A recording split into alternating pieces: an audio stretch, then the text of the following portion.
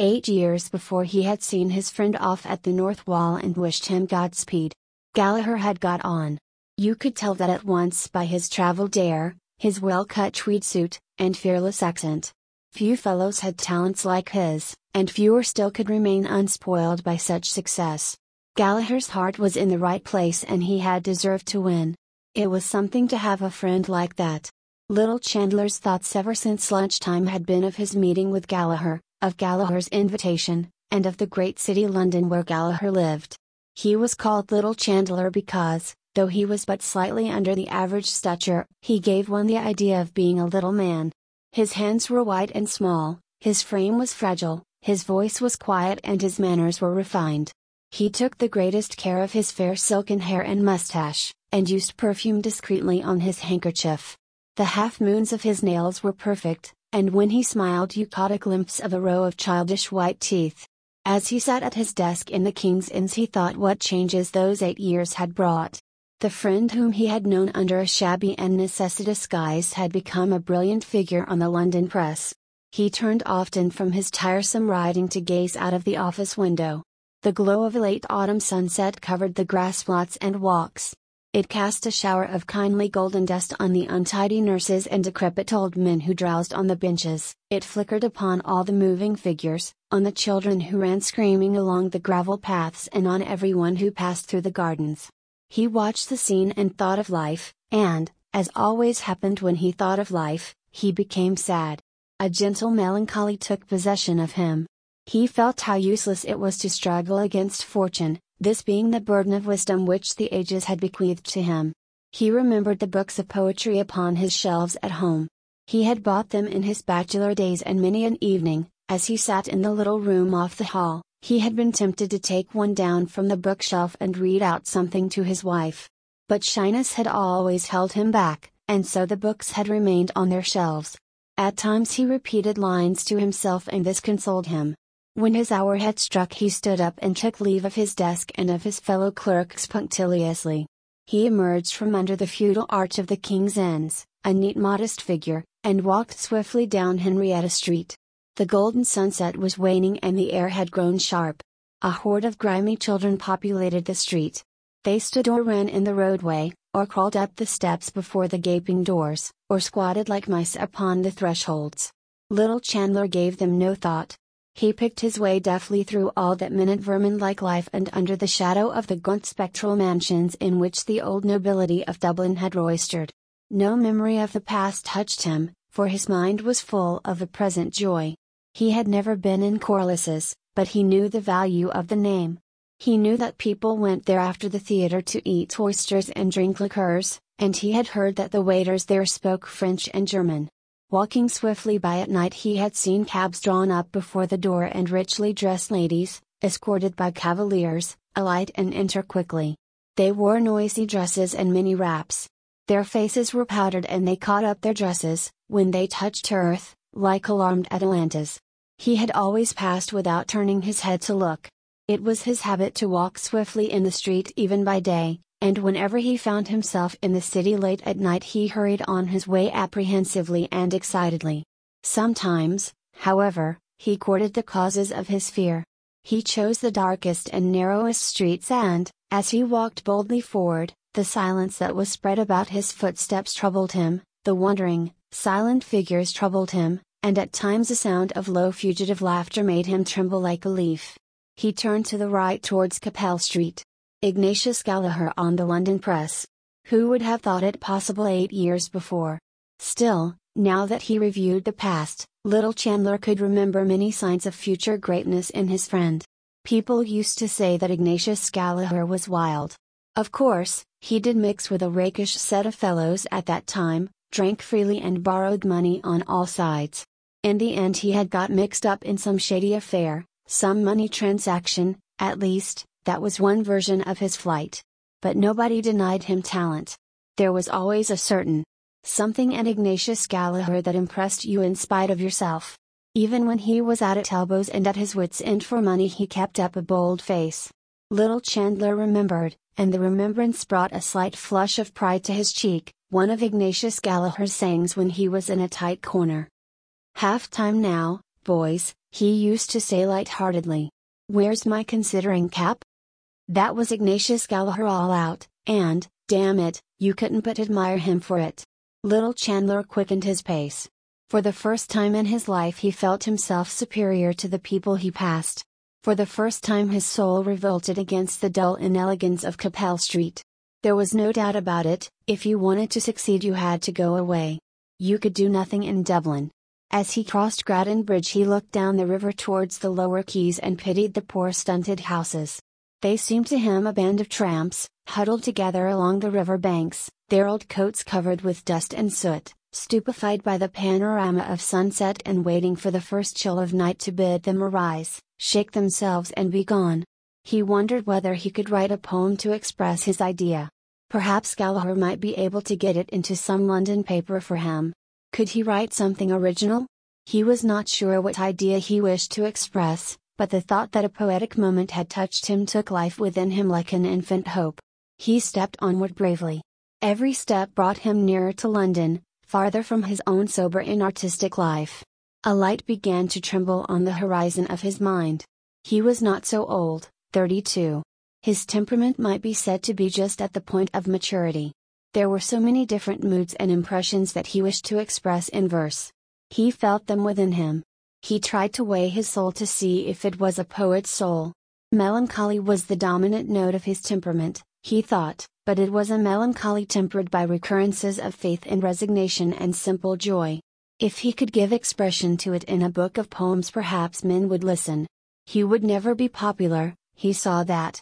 He could not sway the crowd, but he might appeal to a little circle of kindred minds. The English critics, perhaps, would recognize him as one of the Celtic school by reason of the melancholy tone of his poems. Besides that, he would put in allusions. He began to invent sentences and phrases from the notice which his book would get. Mr. Chandler has the gift of easy and graceful verse. A wistful sadness pervades these poems. The Celtic note. It was a pity his name was not more Irish-looking. Perhaps it would be better to insert his mother's name before the surname, Thomas Malone Chandler, or better still, T. Malone Chandler. He would speak to Gallaher about it. He pursued his reverie so ardently that he passed his street and had to turn back. As he came near Corliss's his former agitation began to overmaster him and he halted before the door in indecision. Finally he opened the door and entered. The light and noise of the bar held him at the doorway for a few moments. He looked about him, but his sight was confused by the shining of many red and green wine glasses. The bar seemed to him to be full of people and he felt that the people were observing him curiously. He glanced quickly to right and left, frowning slightly to make his errand appear serious, but when his sight cleared a little he saw that nobody had turned to look at him, and there, sure enough, was Ignatius Gallaher leaning with his back against the counter and his feet planted far apart. "Hello, Tommy, old hero, here you are. What is it to be? What will you have?" "I'm taking whiskey, better stuff than we get across the water." "Soda? Lithia? No mineral?" "I'm the same. Spoils the flavor. Here, garçon, bring us 2 halves of malt whiskey, like a good fellow." "Well, and how have you been pulling along since I saw you last? Dear God, how old we're getting. Do you see any signs of aging in me, eh, what? A little gray and thin on the top, what?" Ignatius Gallaher took off his hat and displayed a large closely cropped head. His face was heavy, pale, and clean-shaven. His eyes, which were of bluish slate color, relieved his unhealthy pallor and shone out plainly above the vivid orange tie he wore. Between these rival features the lips appeared very long and shapeless and colorless. He bent his head and felt with 2 sympathetic fingers the thin hair at the crown. Little Chandler shook his head as a denial. Ignatius Gallaher put on his hat again. "It pulls you down," he said. "Press life. Always hurry and scurry, looking for copy and sometimes not finding it, and then, always to have something new in your stuff. Damn proofs and printers, I say, for a few days. I'm deuced glad, I can tell you, to get back to the old country. Does a fellow good, a bit of a holiday. I feel a ton better since I landed again in dear, dirty Dublin. Here you are, Tommy. Water? Say when." Little Chandler allowed his whiskey to be very much diluted. "You don't know what's good for you, my boy," said Ignatius Gallaher. I drink mine neat. I drink very little as a rule, said little Chandler modestly. And I'd have one or so when I meet any of the old crowd, that's all. Ah well, said Ignatius Gallaher cheerfully, here's to us and to old times and old acquaintance. They clinked glasses and drank the toast. I met some of the old gang today, said Ignatius Gallaher. O'Hara seems to be in a bad way. What's he doing? Nothing, said little Chandler. He's gone to the dogs. But Hogan has a good sit, hasn't he? Yes, B's in the Land Commission. I met him one night in London and he seemed to be very flush. Poor O'Hara. Booze, I suppose? Other things, too, said little Chandler shortly. Ignatius Gallaher laughed. Tommy, he said, I see you haven't changed an atom. You're the very same serious person that used to lecture me on Sunday mornings when I had a sore head and a fur on my tongue. You'd want to knock about a bit in the world. Have you never been anywhere even for a trip? I've been to the Isle of Man, said little Chandler. Ignatius Gallaher laughed. The Isle of Man? He said. Go to London or Paris, Paris, for choice. That'd do you good. Have you seen Paris? I should think I have. I've knocked about there a little. And is it really so beautiful as they say? Asked little Chandler. He sipped a little of his drink while Ignatius Gallaher finished his boldly. Beautiful? Said Ignatius Gallaher, pausing on the word and on the flavor of his drink. It's not so beautiful, you know. Of course it is beautiful. But it's the life of Paris, that's the thing. Ah, there's no city like Paris for gaiety, movement, excitement. Little Chandler finished his whiskey and, after some trouble, succeeded in catching the barman's eye. He ordered the same again. I've been to the Moulin Rouge, Ignatius Gallaher continued when the barman had removed their glasses, and I've been to all the Bohemian cafes. Hot stuff. Not for a pious chap like you, Tommy. Little Chandler said nothing until the barman returned with 2 glasses, then he touched his friend's glass lightly and reciprocated the former toast. He was beginning to feel somewhat disillusioned. Gallaher's accent and way of expressing himself did not please him. There was something vulgar in his friend which Lie had not observed before. But perhaps it was only the result of living in London amid the bustle and competition of the press. The old personal charm was still there under this new gaudy manner. And, after all, Gallaher had lived, he had seen the world. Little Chandler looked at his friend enviously. Everything in Paris is gay, said Ignatius Gallaher. They believe in enjoying life, and don't you think they're right? If you want to enjoy yourself properly you must go to Paris. And, mind you, they've a great feeling for the Irish there. When they heard I was from Ireland they were ready to eat me, man. Little Chandler took 4 or 5 sips from his glass. Tell me, he said, is it true that Paris is so immoral as they say? Ignatius Gallaher made a Catholic gesture with his right arm. Every place is immoral, he said. Of course you do find spicy bits in Paris. Go to one of the students' balls, for instance. That's lively, if you like, when the cocottes begin to let themselves loose. You know what they are, I suppose? I've heard of them, said little Chandler. Ignatius Gallaher drank off his whiskey and shook his head. Ah, he said, you may say what you like. There's no woman like the Parisienne, for style, for go. Then it is an immoral city, said little Chandler, with timid insistence. I mean, compared with London or Dublin? London, said Ignatius Gallaher. It's 6 of one and half a dozen of the other. You ask Hogan, my boy. I showed him a bit about London when he was over there. He'd open your eye. I say, Tommy, don't make punch of that whiskey, liquor up. No, really. Oh, come on, another one won't do you any harm. What is it? The same again, I suppose? Well, all right. Francois, the same again. Will you smoke, Tommy?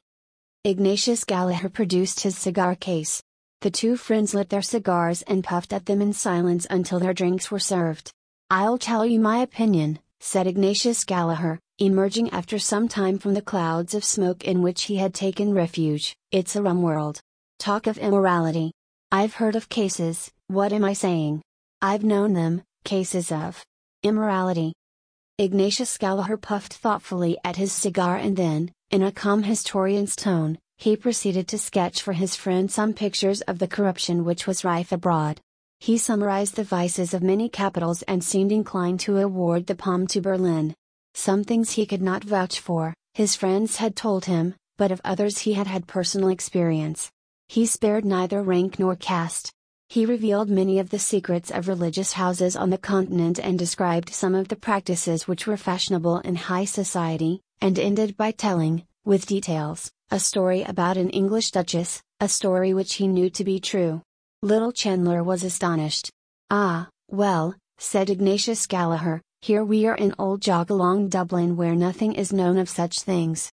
"How dull you must find it," said little Chandler, "after all the other places you've seen." "Well," said Ignatius Gallagher, "it's a relaxation to come over here, you know. And, after all, it's the old country, as they say, isn't it? You can't help having a certain feeling for it. That's human nature. But tell me something about yourself. Hogan told me you had tasted the joys of connubial bliss. 2 years ago, wasn't it?" Little Chandler blushed and smiled. "Yes," he said. "I was married last May 12 months." "I hope it's not too late in the day to offer my best wishes," said Ignatius Gallagher. "I didn't know your address or I'd have done so at the time." He extended his hand, which little Chandler took. "Well, Tommy," he said, "I wish you and yours every joy in life, old chap, and tons of money, and may you never die till I shoot you. And that's the wish of a sincere friend, an old friend. You know that?" "I know that," said little Chandler. "Any youngsters?" said Ignatius Gallagher. Little Chandler blushed again. "We have one child," he said. "Son or daughter?" "A little boy." Ignatius Gallagher slapped his friend sonorously on the back. "Bravo," he said, "I wouldn't doubt you, Tommy." Little Chandler smiled, looked confusedly at his glass and bit his lower lip with 3 childishly white front teeth. "I hope you'll spend an evening with us," he said, "before you go back. My wife will be delighted to meet you. We can have a little music and—" "Thanks awfully, old chap," said Ignatius Gallagher, "I'm sorry we didn't meet earlier. But I must leave tomorrow night." "Tonight, perhaps?" "I'm awfully sorry, old man. You see I'm over here with another fellow, clever young chap he is too, and we arranged to go to a little card party. Only for that." "Oh, in that case." "But who knows?" said Ignatius Gallagher considerately. "Next year I may take a little skip over here now that I've broken the ice. It's only a pleasure deferred." "Very well," said little Chandler, "the next time you come we must have an evening together. That's agreed now, isn't it?" "Yes, that's agreed," said Ignatius Gallagher. "Next year if I come, parole d'honneur." "And to clinch the bargain," said little Chandler, "we'll just have one more now." Ignatius Gallagher took out a large gold watch and looked at it. "Is it to be the last?" he said. "Because, you know, I have an AP." "Oh, yes, positively," said little Chandler. "Very well, then," said Ignatius Gallagher, "let us have another one as a Diacondoris, that's good vernacular for a small whiskey, I believe." Little Chandler ordered the drinks. The blush which had risen to his face a few moments before was establishing itself. A trifle made him blush at any time, and now he felt warm and excited. 3 small whiskies had gone to his head and Gallagher's strong cigar had confused his mind, for he was a delicate and abstinent person. The adventure of meeting Gallagher after 8 years, of finding himself with Gallagher in Corliss surrounded by lights and noise, of listening to Gallagher's stories and of sharing for a brief space Gallagher's vagrant and triumphant life, upset the equipoise of his sensitive nature. He felt acutely the contrast between his own life and his friend's, and it seemed to him unjust. Gallagher was his inferior in birth and education. He was sure that he could do something better than his friend had ever done, or could ever do, something higher than mere tawdry journalism if he only got the chance. What was it that stood in his way? His unfortunate timidity. He wished to vindicate himself in some way, to assert his manhood. He saw behind Gallagher's refusal of his invitation. Gallagher was only patronizing him by his friendliness just as he was patronizing Ireland by his visit. The barman brought their drinks. Little Chandler pushed one glass towards his friend and took up the other boldly. "Who knows?" he said, as they lifted their glasses. "When you come next year I may have the pleasure of wishing long life and happiness to Mr. and Mrs. Ignatius Gallagher." Ignatius Gallagher, in the act of drinking, closed one eye expressively over the rim of his glass. When he had drunk he smacked his lips decisively, set down his glass and said, "No blooming fear of that, my boy. I'm going to have my fling first and see a bit of life and the world before I put my head in the sack, if I ever do." "Someday you will," said little Chandler calmly. Ignatius Gallagher turned his orange tie and slate blue eyes full upon his friend. "You think so?" he said. "You'll put your head in the sack," repeated little Chandler stoutly, "like everyone else if you can find the girl." He had slightly emphasized his tone, and he was aware that he had betrayed himself, but, though the color had heightened in his cheek, he did not flinch from his friend's gaze. Ignatius Gallagher watched him for a few moments and then said, "If ever it occurs, you may bet your bottom dollar there'll be no mooning and spooning about it. I mean to marry money. She'll have a good fat account at the bank or she won't do for me." Little Chandler shook his head. "Why, man alive," said Ignatius Gallagher, vehemently, "don't you know what it is? I've only to say the word and tomorrow I can have the woman and the cash. You don't believe it? Well, I know it. There are hundreds, what am I saying? Thousands of rich Germans and Jews, rotten with money, that'd only be too glad. You wait a while, my boy. See if I don't play my cards properly. When I go about a thing I mean business, I tell you. You just wait." He tossed his glass to his mouth, finished his drink and laughed loudly. Then he looked thoughtfully before him and said in a calmer tone, "But I'm in no hurry. They can wait. I don't fancy tying myself up to one woman, you know." He imitated with his mouth the act of tasting and made a wry face. "Must get a bit stale, I should think," he said. Dash. Little Chandler sat in the room off the hall, holding a child in his arms. To save money they kept no servant, but Annie's young sister Monica came for an hour or so in the morning and an hour or so in the evening to help. But Monica had gone home long ago. It was 8:45. Little Chandler had come home late for tea and, moreover, he had forgotten to bring Annie home the parcel of coffee from Bewley's. Of course she was in a bad humor and gave him short answers. She said she would do without any tea, but when it came near tea time at which the shop at the corner closed she decided to go out herself for 1/4 pound of tea and 2 pounds of sugar. She put the sleeping child deftly in his arms and said, "Here. Don't waken him." A little lamp with a white china shade stood upon the table and its light fell over a photograph which was enclosed in a frame of crumpled horn. It was Annie's photograph. Little Chandler looked at it, pausing at the thin tight lips. She wore the pale blue summer blouse which he had brought her home as a present one Saturday. It had cost him 10 and 11 pence, but what an agony of nervousness it had cost him. How he had suffered that day, waiting at the shop door until the shop was empty, standing at the counter and trying to appear at his ease while the girl piled ladies' blouses before him, paying at the desk and forgetting to take up the odd penny of his change, being called back by the cashier, and finally, striving to hide his blushes as he left the shop by examining the parcel to see if it was securely tied. When he brought the blouse home Annie kissed him and said it was very pretty and stylish, but when she heard the price she threw the blouse on the table and said it was a regular swindle to charge 10 and 11 pence for it. At first she wanted to take it back, but when she tried it on she was delighted with it, especially with the make of the sleeves, and kissed him and said he was very good to think of her. He looked coldly into the eyes of the photograph and they answered coldly. Certainly they were pretty and the face itself was pretty. But he found something mean in it. Why was it so unconscious and ladylike? The composure of the eyes irritated him. They repelled him and defied him, there was no passion in them, no rapture. He thought of what Gallagher had said about rich Jewesses. Those dark oriental eyes, he thought, how full they are of passion, of voluptuous longing. Why had he married the eyes in the photograph? He caught himself up at the question and glanced nervously round the room. He found something mean in the pretty furniture which he had bought for his house on the hire system. Annie had chosen it herself and it reminded him of her. It too was prim and pretty. A dull resentment against his life awoke within him. Could he not escape from his little house?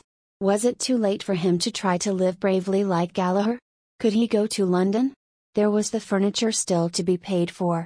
If he could only write a book and get it published, that might open the way for him. A volume of Byron's poems lay before him on the table. He opened it cautiously with his left hand lest he should waken the child and began to read the first poem in the book. Hushed are the winds and still the evening gloom. Not e'en a zephyr wanders through the grove. Whilst I return to view my Margaret's tomb, and scatter flowers on the dust pile of. He paused. He felt the rhythm of the verse about him in the room. How melancholy it was! Could he, too, write like that, express the melancholy of his soul in verse? There were so many things he wanted to describe, his sensation of a few hours before on Grattan Bridge, for example. If he could get back again into that mood. The child awoke and began to cry. He turned from the page and tried to hush it, but it would not be hushed. He began to rock it to and fro in his arms, but its wailing cry grew keener. He rocked it faster while his eyes began to read the second stanza. Within this narrow cell reclines her clay. That clay where once. It was useless. He couldn't read. He couldn't do anything. The wailing of the child pierced the drum of his ear. It was useless, useless. He was a prisoner for life. His arms trembled with anger and suddenly bending to the child's face he shouted. Stop! The child stopped for an instant, had a spasm of fright and began to scream.